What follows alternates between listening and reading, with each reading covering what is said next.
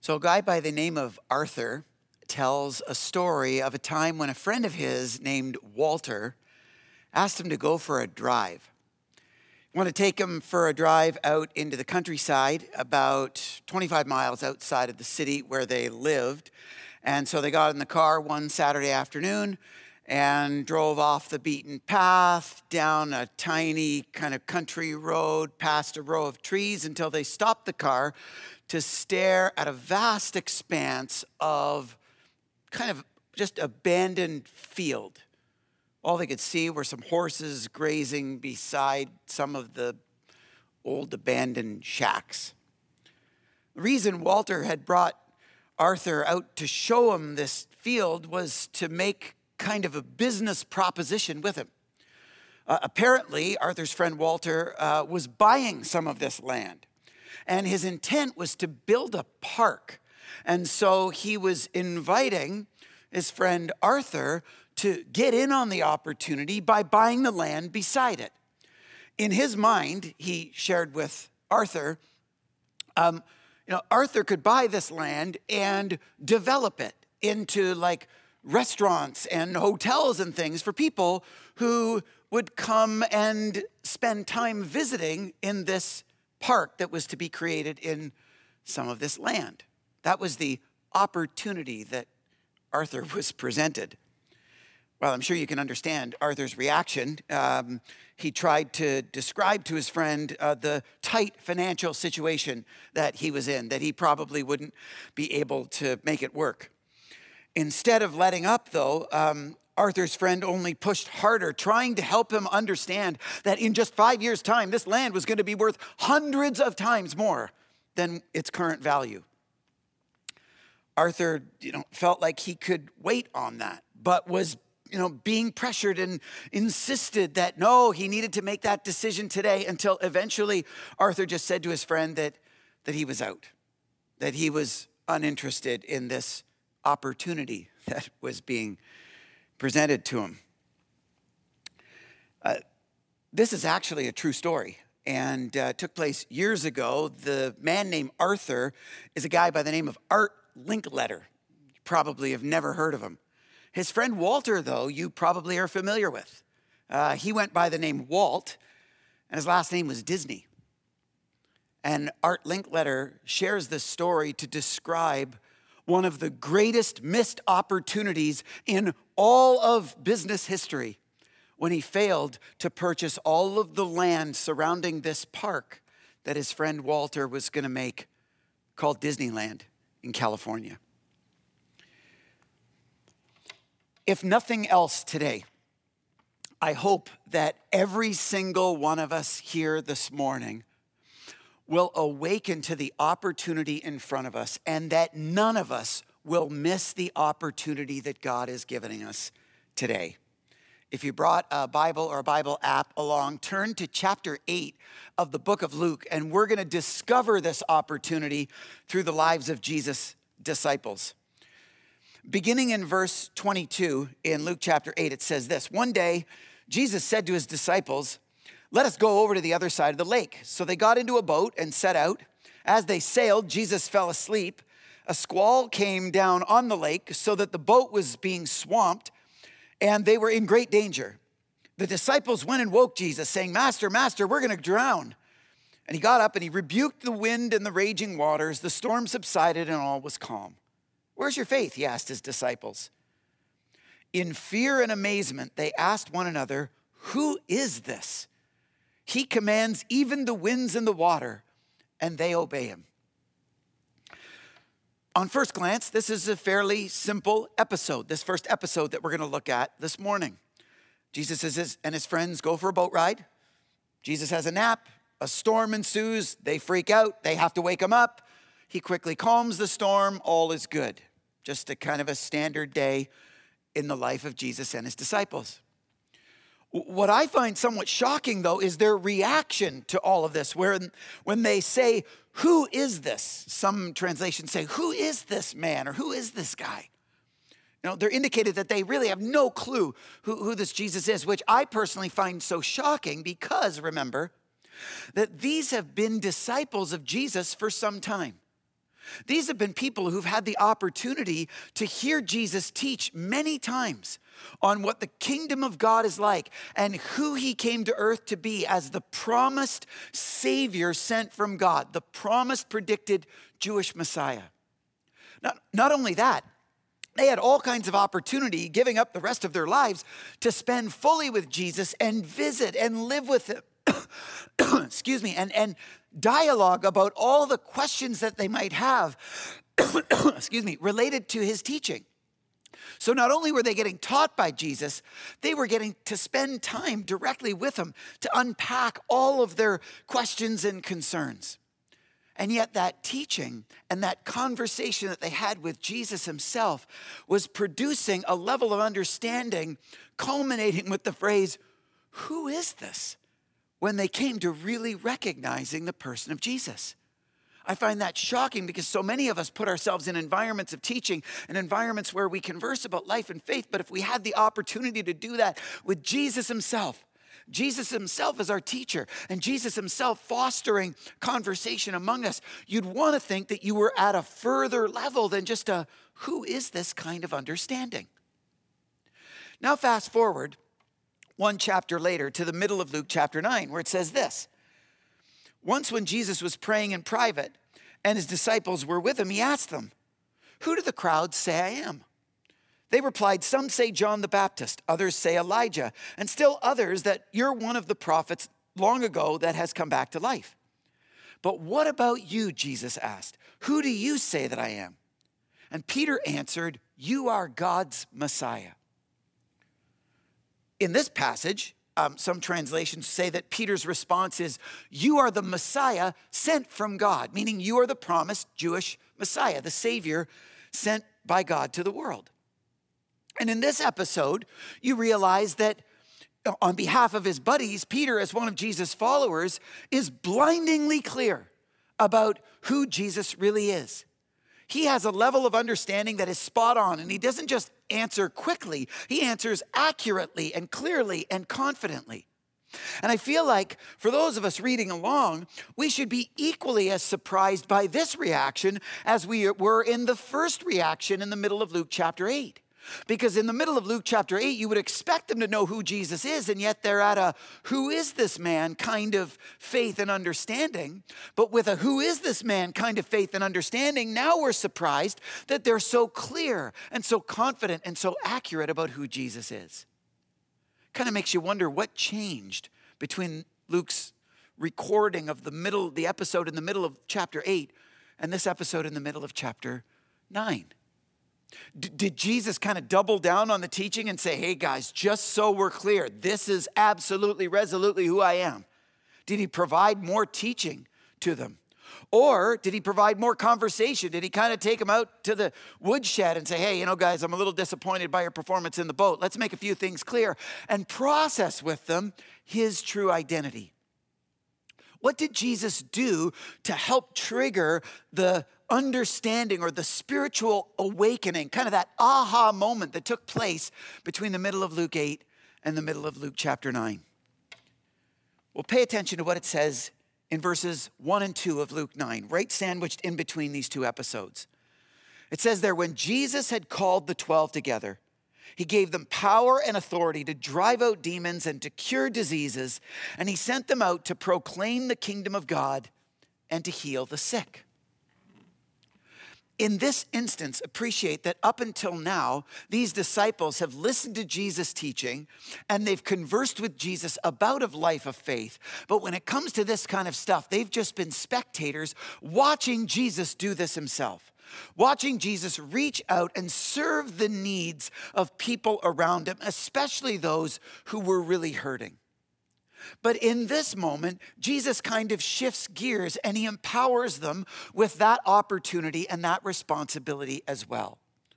No longer are Jesus' disciples just kind of sitting around listening to him explain things to him. And no longer are they just around sitting kind of kibitzing, processing what Jesus is teaching. They're not just listening and they're not just talking about a life of faith anymore. At this point, they've gone out, and not just outside of their regular routines, probably outside of their comfort zones, to put themselves not just in proximity with Jesus, but in proximity with people in need, and are now actively sharing in the caring of other people's needs and sharing in the hope and healing work and mission of Jesus Christ. And I'm going to suggest that it's in this experience of sharing in the hope and healing of Jesus Christ that the spiritual aha moment triggers. And I wonder if you would agree with me.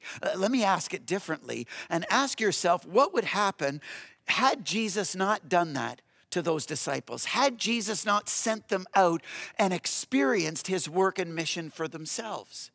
You know, imagine if he had, but then they refused.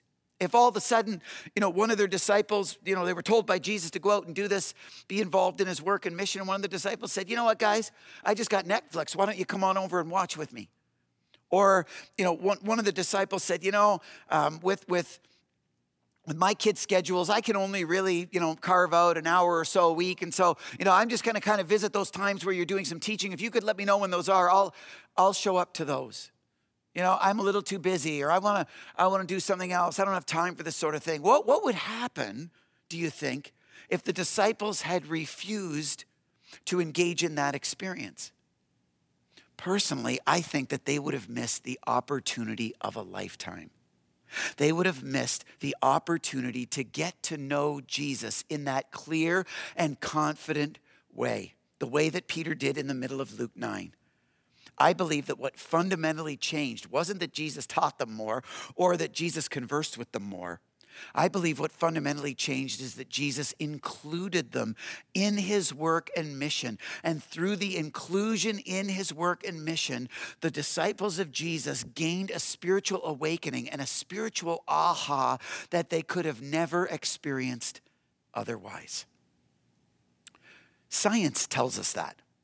Science tells us the value of what we call experiential education. In simple terms, it's just learning by doing. We've studied this before in environments like this. The research by someone, for example, like a guy named Edgar Dale, who devised through his research this, what he calls cone of experience. You can take a look on this chart that, there is a relationship between certain opportunities to learn and the retention rates of those opportunities, basically the degree that you actually retain the information. And so you'll see in the cone, near the top, that people will retain 20%, for example, of what they hear, which isn't necessarily good news for one-directional communicators. Go down another rung and you'll see that, people can retain 30%, 10% more if they can view images, which is why I'm showing you this image of Dale's cone so that you can retain an extra 10%. But if you go all the way down to the bottom, you see that, when it comes to people doing the very thing that they're learning, and even better, explaining while they're doing the thing that they're learning, they can retain up to 90% of what it is that they're trying to learn. And from the science of experiential education, we discover that through experience, we can experience ahas. We can learn things that we would otherwise never be able to discover or understand. And the same thing's true spiritually. You look around and in law, they encourage people in law school to do articling. And in, medical school, you do residency, right? In trade schools, they push people towards apprenticeships. In teachers' college, you become a student teacher. The same thing is true spiritually, that to really understand a life of faith and to really understand the person of Jesus requires more than just head knowledge and more than just conversation about information. At the end of the day, it requires the experience of involving yourself in the actual way of life of Jesus, in his mission and work in the world, particularly sharing his hope and healing with those in need. And through that experience, you undergo spiritual aha moments that you would otherwise never be able to glean or gain in those other learning environments. put it the other way, to fail to engage and to involve yourself in the mission and work of Christ, giving back and sharing the hope and healing of God, especially to those who need it most, is to miss out on the greatest opportunity that God provides, to understand him fully and completely. And I know, just by way of a timeout of sorts, I know that we don't often talk about investing our lives into people in need in that way, from the perspective of what we might glean. You know, most of the time we'll talk about our civic responsibility or our, spiritual responsibility to share in the life of blessing that God has entrusted us to, especially, on a day like Thanksgiving Sunday, to fully reflect on the blessing that God has poured out on your life is to consider those who are less fortunate and to reach out and to make an investment in them. To truly live out that heart is to live out a heart of others orientation, of generosity and consideration of the other. You can't legitimately be serving others for what you gain out of it, can you? That's not what I'm suggesting here. And just for clarification, I'm not suggesting that we involve ourselves in the work and mission of Jesus for what we would gain through sharing the hope and healing with people who need it most. Not suggesting that we would get involved in that for what we would gain. But I am suggesting that we would get involved in it and in it to a greater degree for how we will grow. How we will grow is different than what we would gain selfishly for ourselves. If you want to kind of pursue this a little bit further, I would encourage you to go onto our website and look under the message archives to 4 years ago in July of 2013. We had a pastor from Toronto named Greg Paul come and share with us what he describes as the 4 gifts of the poor. Greg is a pastor of a street church called Sanctuary in Toronto, and he shared with us then these 4 benefits that people can gain through involving themselves in the lives of the less fortunate, in sharing the hope and healing with others as we include ourselves in the mission and work of Christ. He said, for starters, there's a gift he calls a gift of welcome, that when you reach out to those marginalized by society and in that sense unmarginalize them, you start to experience the welcoming, inclusive heart of God and understand that better for yourselves. Talks number 2 about the gift of safety, that when you invest yourself in relationship with people who are too suffering and too struggling to pretend like they have it all together, it actually lowers the guard of everyone and makes it safer to be honest and authentic about your own life and the ways in which you don't have it all together either. Number 3 talks about the gift of attentiveness, that when you're face to face, just in deep relationship, entering into someone else's world, you discover that you can't save them. And it puts a light on the reality that you can't save you either and makes you more aware of your desperate need for God. And benefit number 4, he talks about the gift of epiphany, that when you invest yourself, in the poor, the marginalized, and excluded, remembering that Jesus said, whatever you do for the least in society of these, you do for me. You are actually giving yourself the chance to look Jesus in the eye through these developing friendships. Stop and think about those gifts of the poor for a second. Understanding the accepting and inclusive heart of God. Encountering a greater degree of God's safety and grace for who you are, no matter what you've done. Realizing your desperate need for God in a really palpable way and having the opportunity to see God face to face. What serious-minded person of faith wouldn't love the opportunity to grow in those ways? And yet, that kind of growth opportunity doesn't generally present itself simply through environments of information presentation or of conversation to process that information. Those kind of growth opportunities only present themselves when you directly immerse yourself in the experience of the work and mission of Christ by sharing his hope and healing with the poor, the marginalized, the excluded, and the needy among us.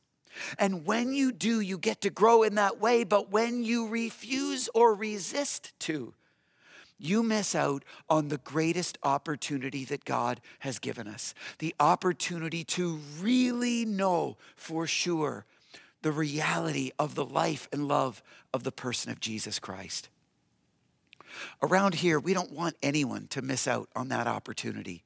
And so here at Southridge, we've actually over the years built and developed a third, what we call primary program. An experience that exists to drive our way of life of faith. In this series called The Invitation, we've talked about the first two of our primary programs, our weekend gatherings where we can practice the presence of God, stimulating a life of close intimacy with Him. We talked last week about our primary program called Life Groups, where we invite people to show up, join in, and be real, and to learn how to do the kind of relationships that enable our lives to be done better together than alone. Today, we want to talk about this third primary program that we refer to around here as our anchor causes.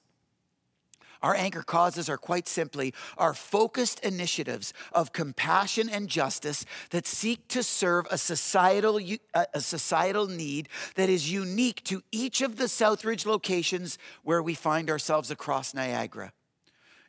Supporting single-parent families in Welland, coming alongside and befriending migrant farm workers in Vineland, and serving and supporting the homeless in St. Catharines. Each of these anchor causes focuses on a specific area of need across the Niagara region and serves to meet it, serves to bring the hope and healing of Jesus Christ into the lives of people who need it most. But at the same time, we've been abundantly clear that this primary program exists to drive a way of life of faith for those of us who involve ourselves in it. And in this case, to stimulate a spiritual aha and a growth opportunity to understand Jesus like we never could before.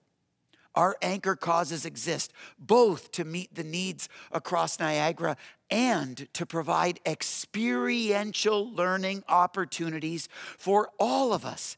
And we don't want any of you to miss out on it.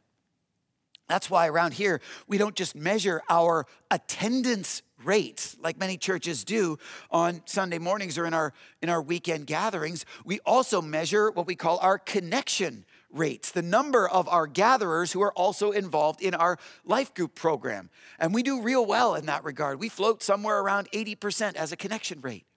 But lately, we've been also tracking what we call an engagement rate. The number of people or the percentage of people among our large group gatherings who are also taking the step of including themselves in the work and mission of Jesus by involving themselves in our anchor causes around Southridge.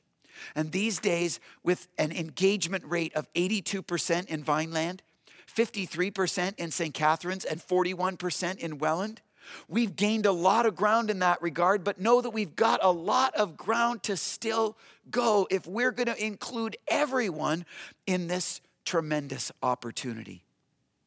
So, on this final morning called The Invitation, this is simply what we want to cast to all of you.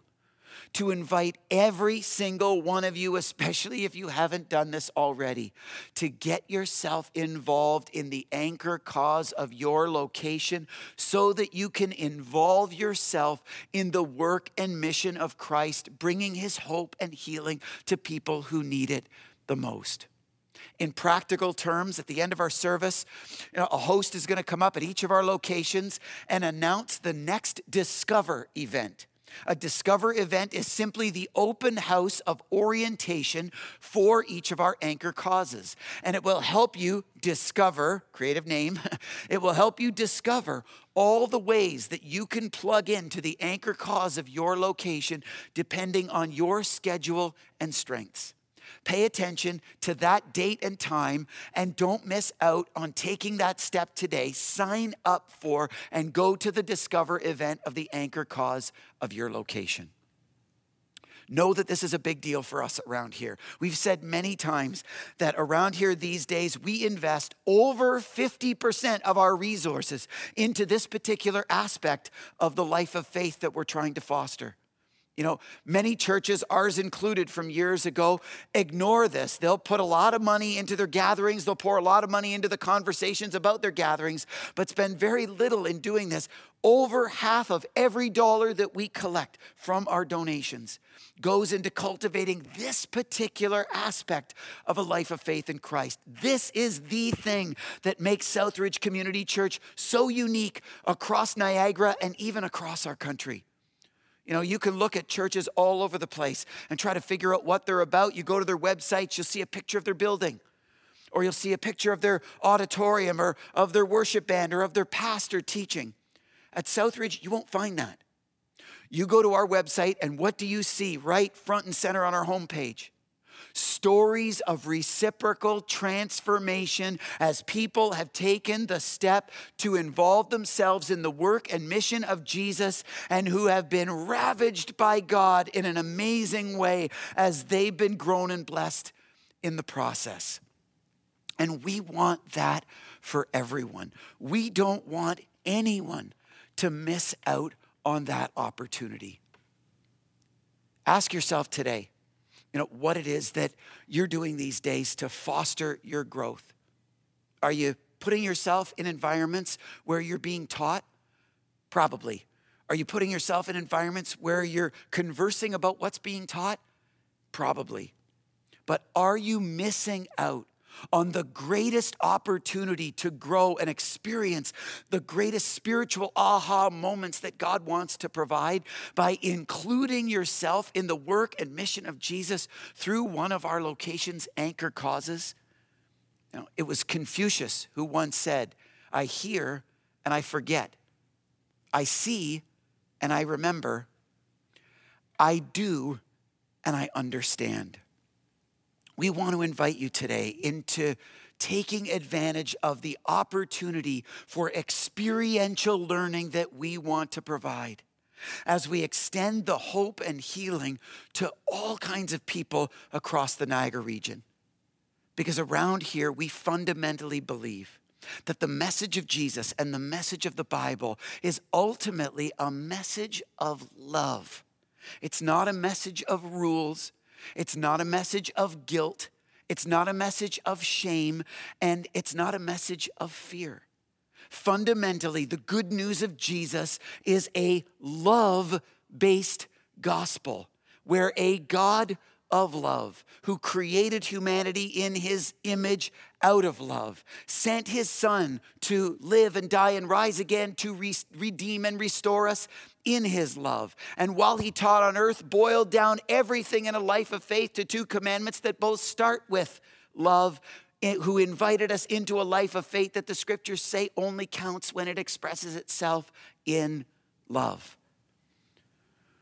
You can't learn love in a lecture.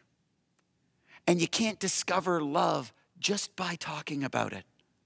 If you want to really understand the life and love of Jesus Christ for yourself in an I know who Jesus is kind of a way, you have to experience it.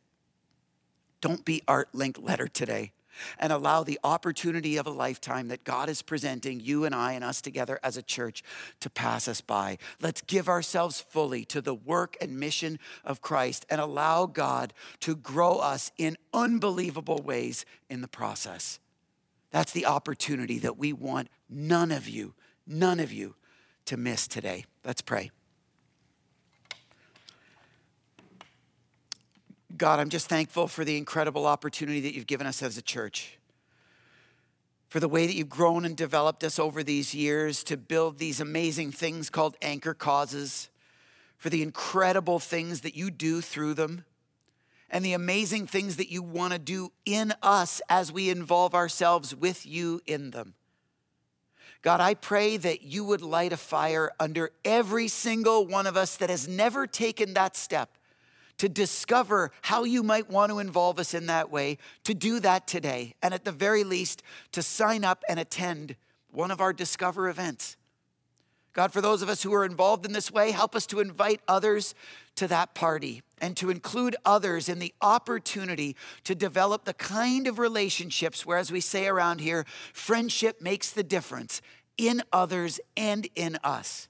And God, as you do, I pray that we will be quick to give you all the credit and glory, not only in the ways that you share and shower people with your love through us, but in the ways that you grow us and awaken us to the reality of who you are and to the life and love of Jesus Christ for certain. Thanks for the ways that you want to do that in every one of us. Help us not to miss out on that opportunity today. We pray in Jesus' name and for his sake. Amen.